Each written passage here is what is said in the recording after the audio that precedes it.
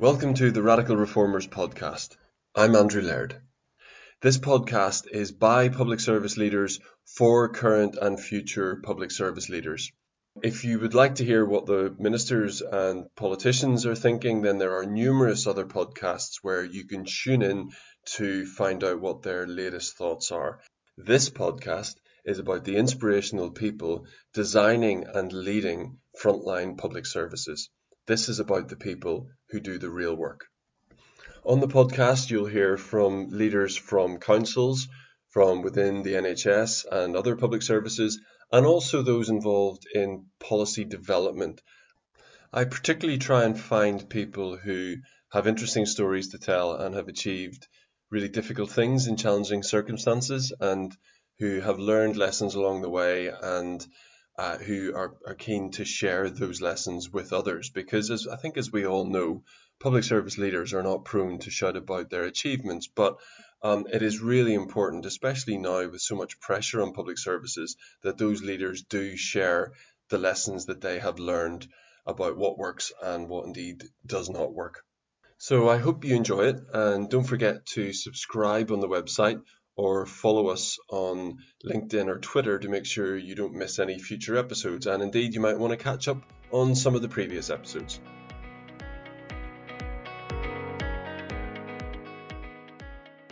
Hello there. This episode is with Mel Pickup. Mel is the Chief Executive of the Bradford Teaching Hospitals Trust. Those who are regular listeners will remember that I've spoken to Rob Webster, who is the Chief Executive Lead of the West Yorkshire and Harrogate Integrated Care System. Now, Mel's hospital is part of that system, but the really interesting part of Mel's job is that she is also the lead for the Bradford District and Craven Integrated Care Partnership, which is one of the place-based partnerships that exists within that wider ICS. The place-based partnership covers everything to do with health and well-being. It covers acute services, it covers mental and community healthcare services, it includes council services like adult social care, and it also includes third and independent sector. Mel and I talk about the changing nature of acute care and some of the really important cultural and operational changes which are taking place. And these are driven by a number of things: the NHS Forward View, some of the important contractual changes, but it's essentially meant that acute services are now able and incentivized to behave in a much more collaborative way than they perhaps were in the past. When you listen to Mel speak, she doesn't talk about the Acute Hospital Trust as a single entity at all. She only talks about the wider system and how they're all working in partnership. And I think that's a real step change. So with no further ado, let's hear from Mel. Mel, a huge welcome to the Radical Reformers podcast. I have to say, after over 20 episodes, this is the first time I've had a conversation with an acute trust chief executive. So it is certainly high time that I did that, and I'm really grateful to you for making the time. So it would be great just to start by saying a little bit about who you are. Great, that's not a problem. I can do that. So I'm Mel Pickup, and I'm Chief Executive of Bradford Teaching Hospitals. And in addition to what you may call my day job of running the hospital, I'm also the place lead for Bradford and District. Now that's a kind of an add-on to the job that I do within the acute trust, but it's an important add-on because I think it gives a real sort of signal of intent on the part of this organisation to play not just an active part, but a real leadership part in the development of something very different in the way that we deliver and develop health and social care. Yeah, and I definitely want to ask you about the Place-Based Partnership Act as one in a lot more detail. But before I do, just to hear a little bit more about yourself. So have you always been in the NHS, or did you do other things previously? No, I've always really been in the health service from the time I sort of started full-time employment, and trained originally as a student nurse and then became a registered nurse. So worked clinically for a number of years. Always enjoyed, really, increasingly so as my career advanced, and I got promoted into leadership positions. The challenges really of developing high class services and improving patient experience and leading teams of clinicians. So became a ward sister quite early in my clinical career, and then moved into more general management and professional nursing roles, and ultimately found myself as a director of nursing on a board of an acute trust. And once there, really expanded that brief into operational management, and then ultimately a combination of director of nursing, or what would be called now chief nurse, director of operations or chief operating officer, and deputy chief exec, which was at that point then seemed a natural precursor to, well, surely now I should be looking at becoming a chief exec in my own right, which I did. And so I'm now in my 15th year, I think, as a chief exec. Yeah, I think that's really interesting, actually, because there was a bit of a view at one point that there was almost like a management class within the NHS who'd never been on the front line, didn't know anything about that. And actually, you're one of a number of chief execs working in healthcare who has a clinical background, who has a nursing background or a medical background. And I think that can only be a good thing. I think the role of a chief exec does attract a sort of increasingly now a broad church of people with different experiences. And one might argue, looking at the cadre of chief execs we've got in the NHS, probably not broad enough in terms of the cultural diversity and the gender mix and all that. But certainly people, when I first came into a career in the NHS, who had come through that shop floor to board, if you like, clinical route, were fewer and far between. Yeah. And I think it's, and I would say this, but I do think it's a good thing. I think it's a good thing because it brings a different perspective to the conversations that you have as a board, and you know, the part of what makes boards work and be effective is having a range of experiences represented within those conversations, including, of course, non-execs from a wide variety of different backgrounds. Yes. So the main topic of our conversation today is the Bradford District and Craven Place-Based Partnership, which is called Act as One. So for those who maybe don't know, place-based partnerships are groupings of providers that exist at a smaller geographical footprint than integrated care systems usually, and involve providers from the NHS, councils and also the voluntary sector coming together to collaborate in a way that makes sense to serve those populations. So how did the Act as One partnership come about? The premise on which the partnership first came together was that if we began to integrate more from the perspective of commissioners and providers from a variety of different sectors, then surely we would overcome some of the problems that the people whom we serve, our population, experience when they are trying to access care. So typically the fragmentation that used to exist, and to some extent still does, I guess, in relation to community services, mental health services, acute services, primary care services, might better be served by all of those individuals coming together with the patient and their needs, or the population and their needs at their core, and then trying to operate as a sort of a single entity, so that the experience is less fragmented and there is less duplication, and we share information about the people whom we serve on a more regular basis, and we work in a much more joined up way. And hopefully, by virtue of that, the quality of the service is improved. The experience that the patients and the population receive is improved. And actually, we do it in a more cost-effective way as well. I mean, I think for some people listening, that will seem really sensible and in some ways a really obvious way to do things. So is this latest development in terms of place-based partnerships, does this feel very different to you than other reform attempts which have gone before? Yeah, very different. I mean, I think it's a real sort of sea change in the sense that in the 15 years I've been sort of leading an organisation, right at the beginning of that was the concept of organisations striving to become foundation trusts, which were, I guess in essence, had the bedrock, the idea that you could run an organisation on sort of semi-commercial lines in a way.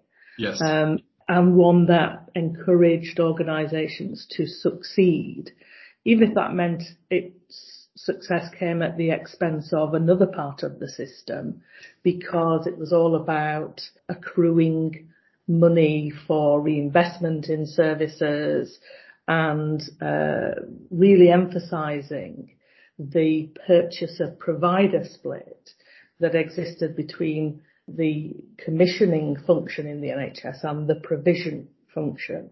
It didn't encourage cooperation and collaboration, certainly not between providers, because essentially providers could have been seen as competitors because your success was dependent on attracting activity to you. And so the idea as a secondary care organisation that you got paid by results, and that was the financial regime. You know, you had a very strong contractual base. You were paid by the unit of activity you delivered. You could see that within that, there was the potential for the perverse incentive to encourage more activity to come into hospitals. Yeah, I mean, I was thinking about that, Mel, actually, the term payment by results. I mean, it wasn't accurately describing what was happening, really, because it was payment by activity, which I think is the point that you're making. Yeah, and the idea that organisations would somehow be better off and be viewed as more successful the more work they did was not necessarily a positive, never had a positive impact on other parts of the system. For a hospital, that just sounds a ridiculous aim. I mean, you want to get people out of hospital. Yeah, absolutely. And ideally, you know, the way that we think now and the way that I think and encourage my organisation is that we don't want people to come into hospital at all. You know, that the fact that people have to resort to come into hospital, and of course you always want a hospital to be there for accidents and emergencies, and that's right and proper, and you would want to assure your population that it's there. But for other things that are a consequence of potentially chronic diseases or lifestyle choices or things that are a manifestation of health inequalities in another part of a person's life, if you can aim to reduce those such that people become less ill, less frequently, then that's a great thing to do. It's a different kind of mindset if you're a chief exec to get your head around and to get your organisation's head around in trying to give that message that all of us have a role to play in keeping people out of hospital. And when they come into hospital, getting them out of hospital and back to their homes to live healthier lives as quickly as we can. Yeah, I'm going to ask you a little bit about that internal culture change later on, but just to go back to the partnership itself. So how are decisions made? Is there a board? Is there a governance structure? And does everybody, councils, the voluntary sector, have a seat around the table? So of course we're in the throes of legislative change that will mean that in April 2022, ICS has become much more formal bodies with new powers and new responsibilities. And so too do the places which make up those integrated care systems.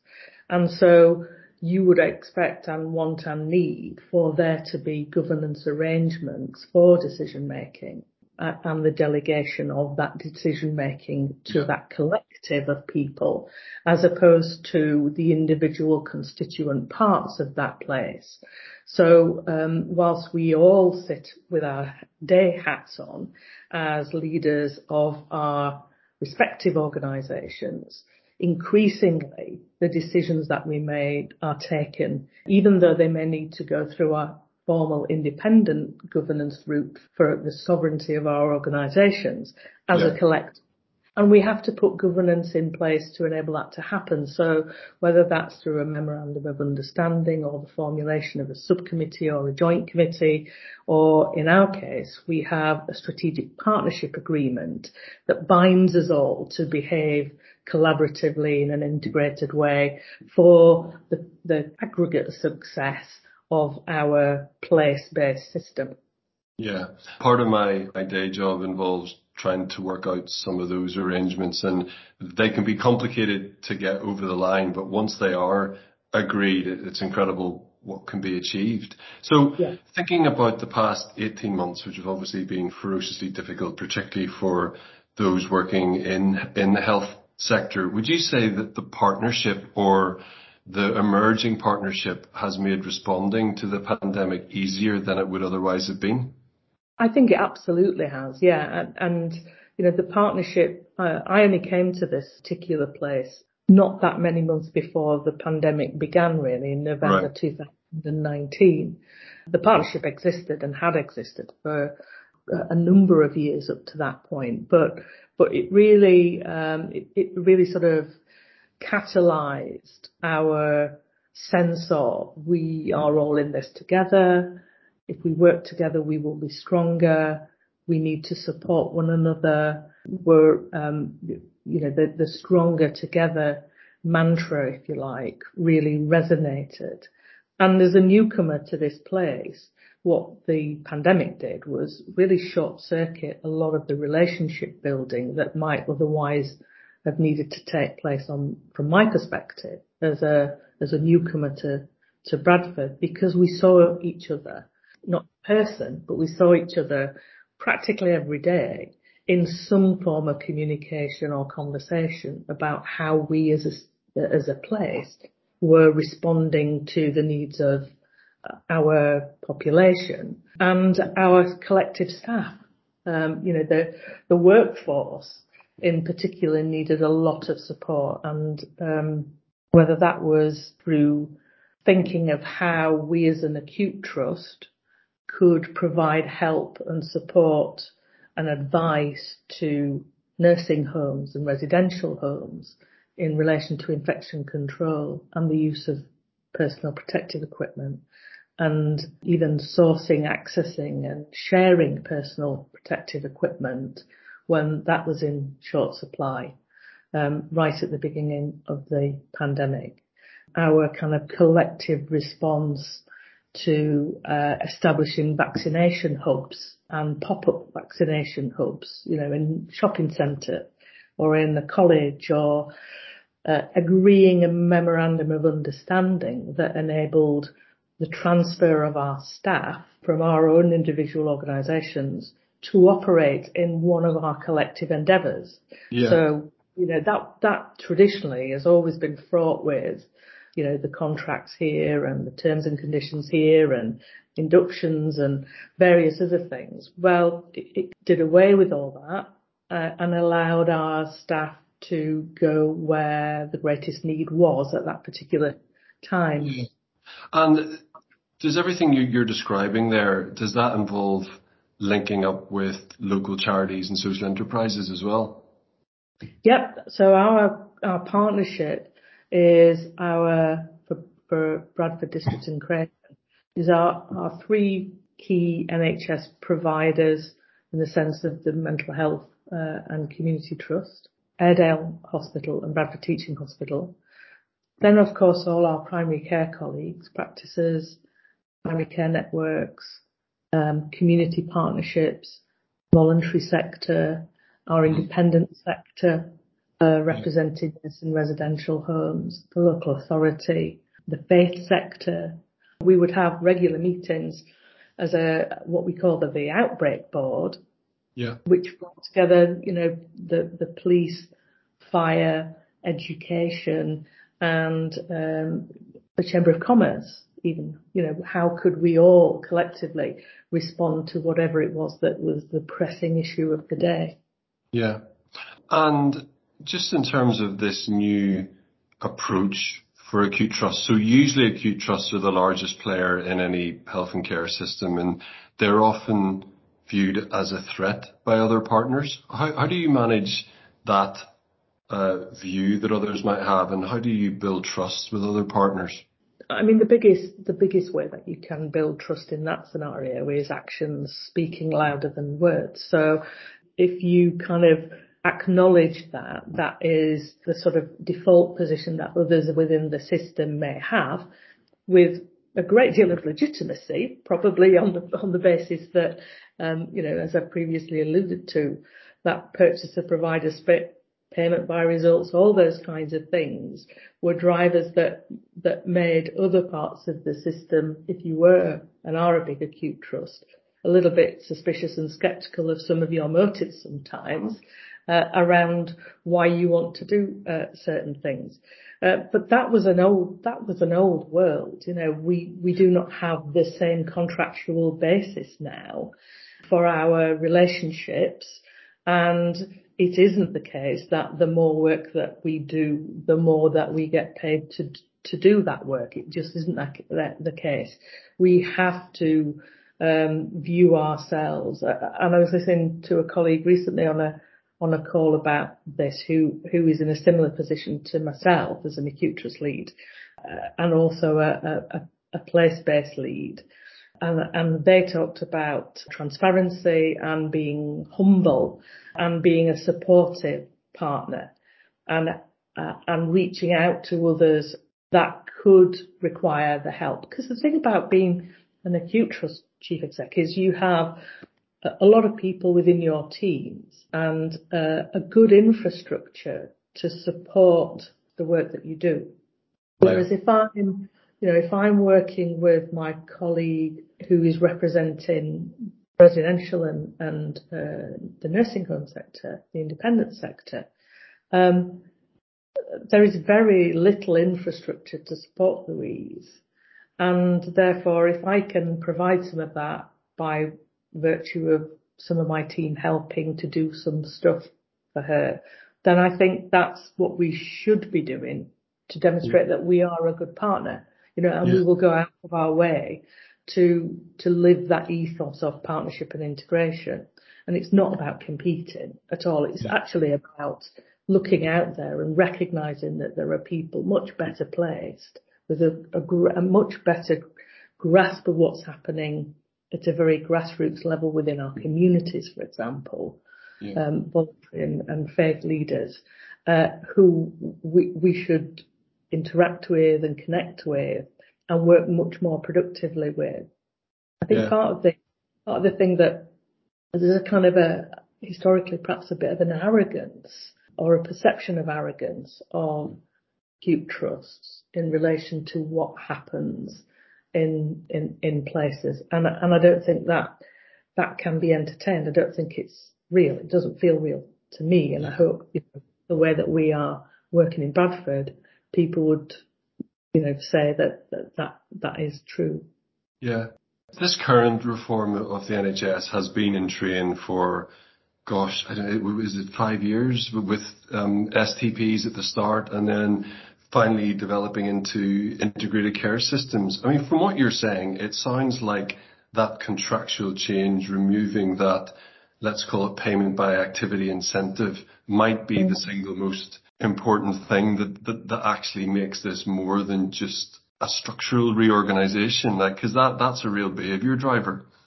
I think it is, but I think it's also, for me, when Sir Simon Stevens became the lead for the NHS and published the 5-year forward view, I think that was equally a real sort of turning point for me personally as a leader within the NHS, because I could see within that, for the first time, really talking about parity of mental health, for example, talking about integration and working together and collaboration and really pushing in a different direction, as opposed to, getting your head down and just meeting targets and managing the money and achieving things in a very sort of contractual and mechanistic way.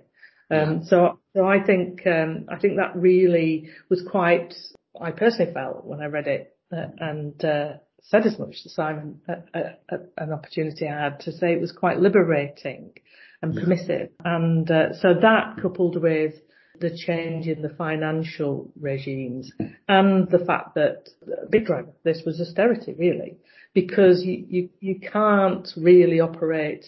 And it wasn't Sir Simon, it was Sir David Nicholson who used to say we cannot have islands of success in a sea of failures. So we couldn't have one or two big organisations flourishing at the expense of commissioners and other providers, because all that would serve to do is disadvantage the populations that those organisations served. Yes. And how do you lead the internal culture change within the trust from one of, as you say, operating in a competitive environment to one of collaboration? It doesn't happen quickly, because this is, it's taken a long time for these behaviours that have sort of embedded really culturally to be unlearned.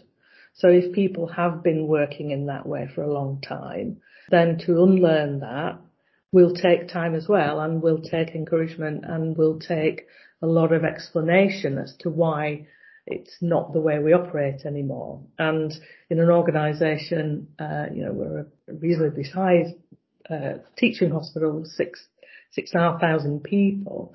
Getting that message down to every level within the organisation does take a lot of time. But if we can do that by communicating, giving people at all levels of the organisation the opportunity to get involved in things that are happening as under the banner of Act as One.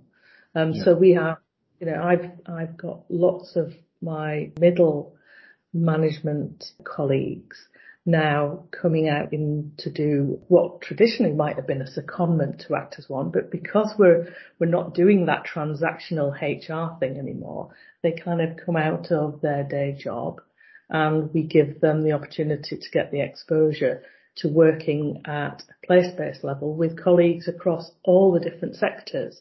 And that's adding a new dimension to their understanding and experiences of what really impacts on the health of our people. Not just that tiny little bit that they would have seen if they'd have sat in splendid isolation in Bradford teaching hospitals. I think that's incredibly interesting. Just before we recorded this, I was chairing a webinar that was about actually building bridges between central government and local councils. And the points that were made there were almost exactly the same, in that in order for councils and central government to work better with each other, the officers in each have to have a better understanding of each other, and in a best case scenario, spend time working in the opposite camp, if you like. And it sounds like you're saying something exactly the same there. So I chair a board called the Health and Care Partnership Board for Bradford and District. And it probably has 23, 24 people on.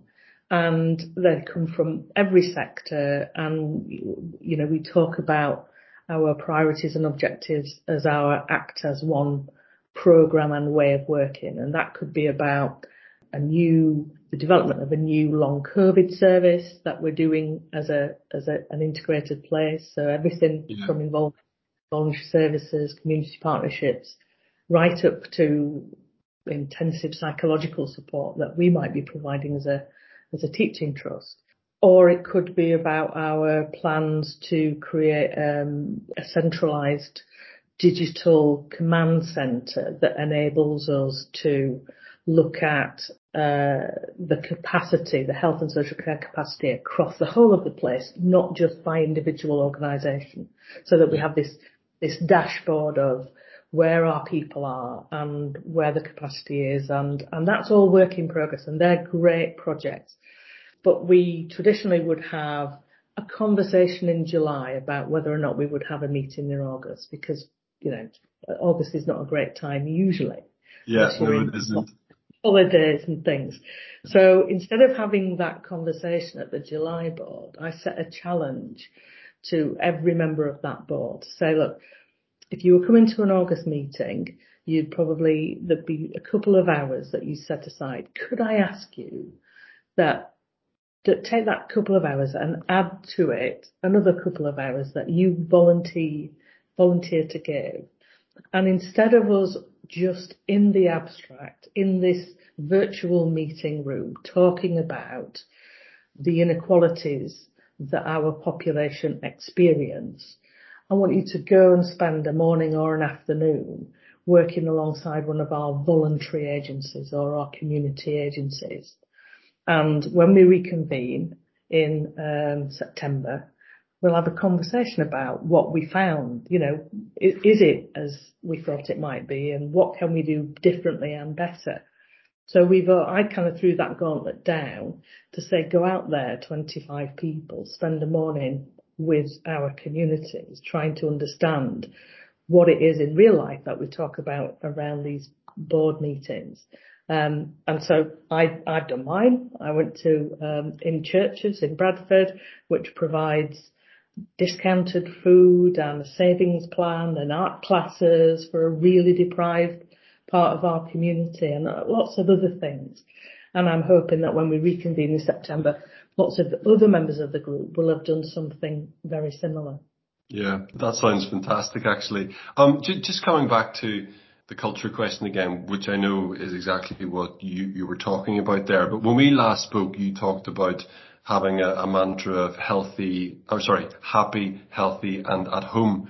And I think, as you would have acknowledged earlier, in the old world, that would have seemed counterintuitive, because why do we want people at home? But is having a mantra like that, is that helpful when trying to reach out to the 6,500 people in your organisation to really hammer home that this is a new approach?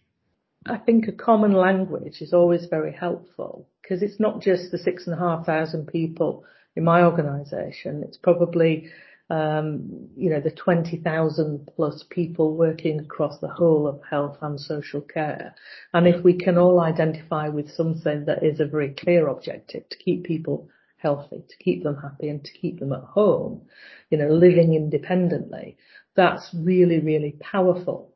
So what it means for the staff who work in my organisation is really taking every opportunity where we interact with the patient and their families to understand, is there anything else that we can do to help and support them to achieve that objective, i.e. of not coming into hospital again. So we can, if it's a very clear sort of episodic illness that has brought them to hospital that requires an intervention and they may never come again, that's one thing, that's fine. But at the same time, is there some degree of curiosity that we can approach the interaction with that individual in a different way, to understand, what's happening at home, what's happening in the wider networks that are families. Are there any concerns? Are there any modifications that not just we could do? Because it's really hard if you work in an acute trust sometimes to think, well, we're an acute trust, what can we do? But if we're working as a part of a very cohesive system, it may not be that we can do anything or need to do anything. We might just need to talk to somebody who can. Yes, so indeed. It's that whole person thing. Yes. So, Mel, when I've heard you speak before, you've been very clear that reducing health inequalities is one of your priorities, and one of the priorities for both Act as One and also the entire West Yorkshire and Harrogate ICS. Can you explain the challenges that you're facing with regard to inequalities and what can be done about it? So Bradford District in Craven is a really interesting place. The population that live there reside in some of the wealthiest areas of the country, and at the same time some of the poorest areas in the country. So 266,000 people who live in our patch live in the poorest 10% of the country in terms of the index of multiple deprivation. Nearly 1/3 of all our children live in poverty. We have illustratively, we have a slide that we often use that describes a bus journey, and that bus journey is one from Wharfdale into Manningham in the inner city in Bradford. And whilst it represents a journey of probably less than 10 miles, in terms of the healthy life expectancy of everybody who lives along that bus route, it represents 20 years difference. Wow. 20 Wow. years difference. So you can expect to live into your 80s, well into your 80s healthily in Wharfdale, and only into your 50s and 60s in Manningham in inner city Bradford.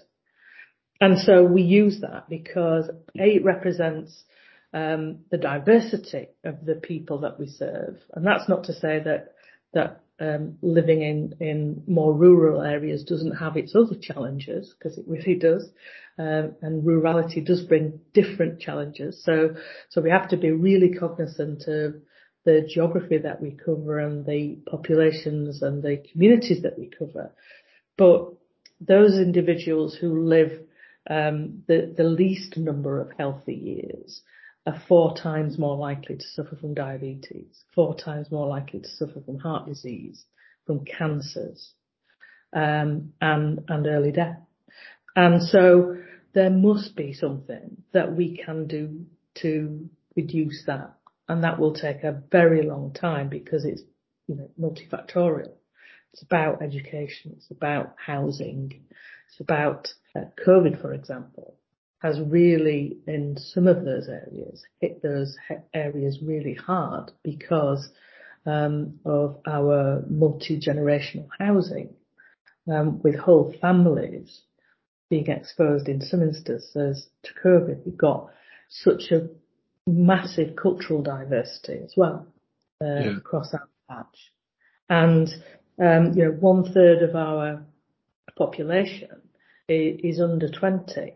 So if about 35% of our population in Bradford comes from a BAME background, amongst the younger members of our population, that increases to about 50%.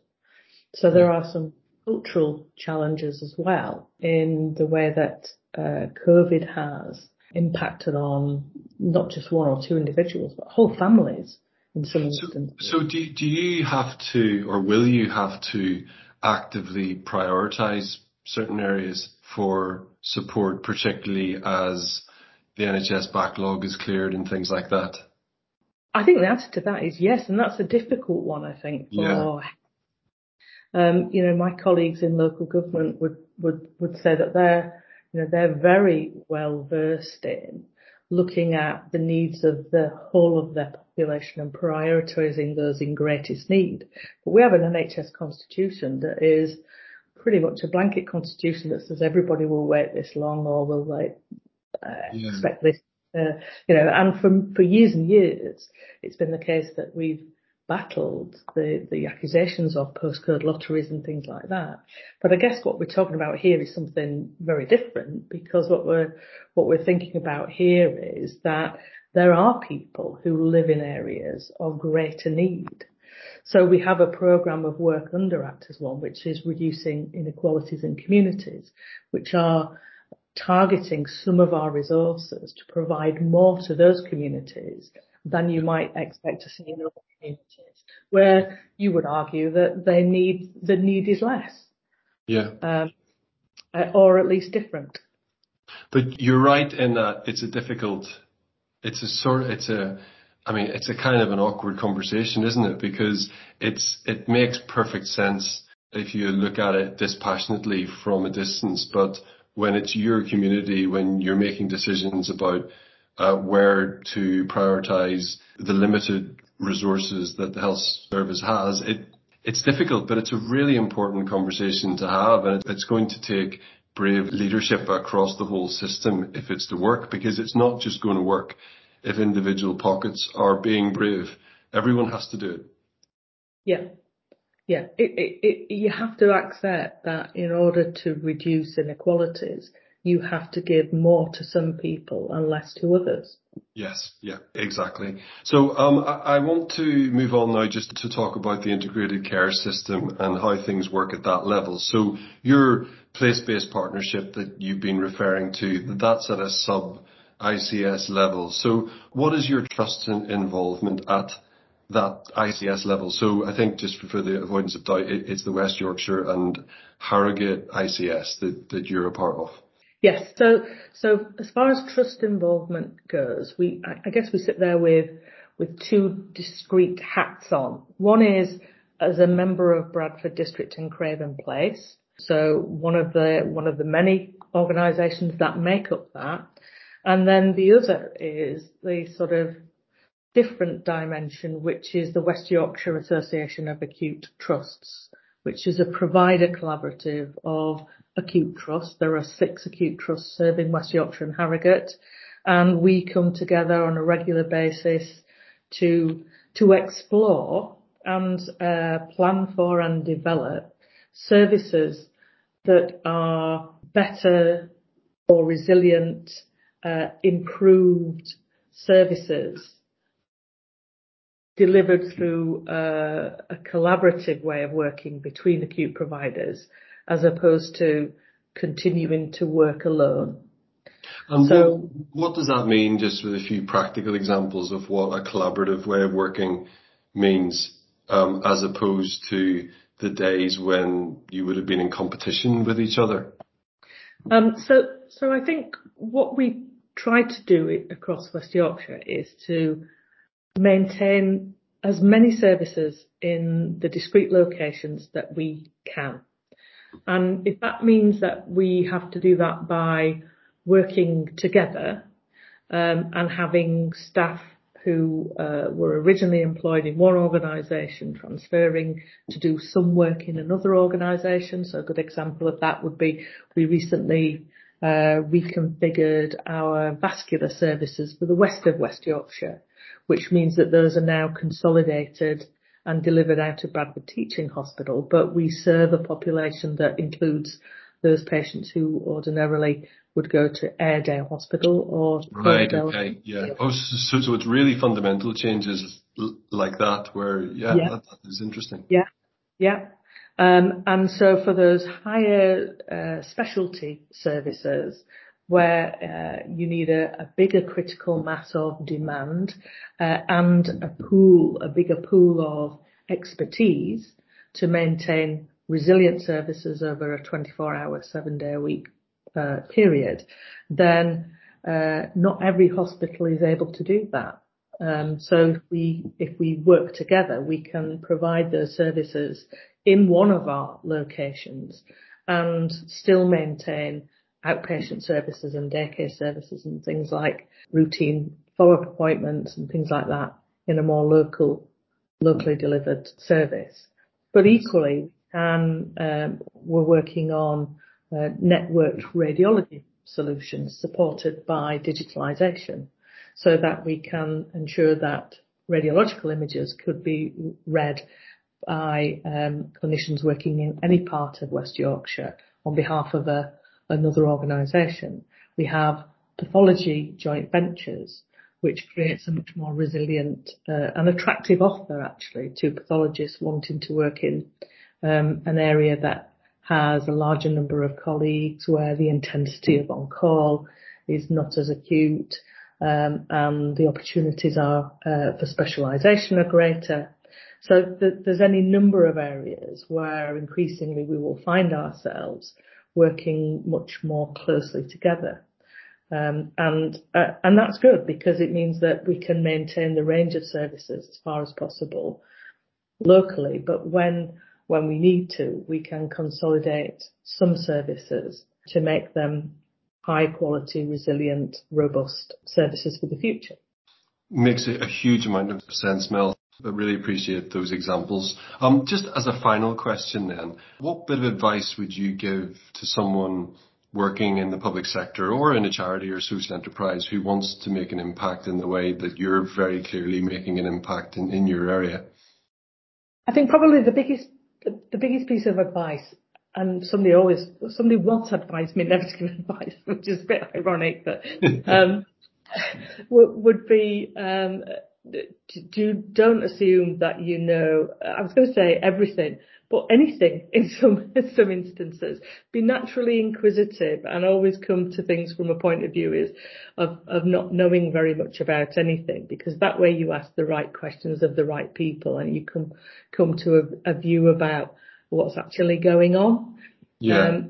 And the more sort of soundings you take on that, probably the more informed and balanced view you might make ultimately about what is real and what's happening.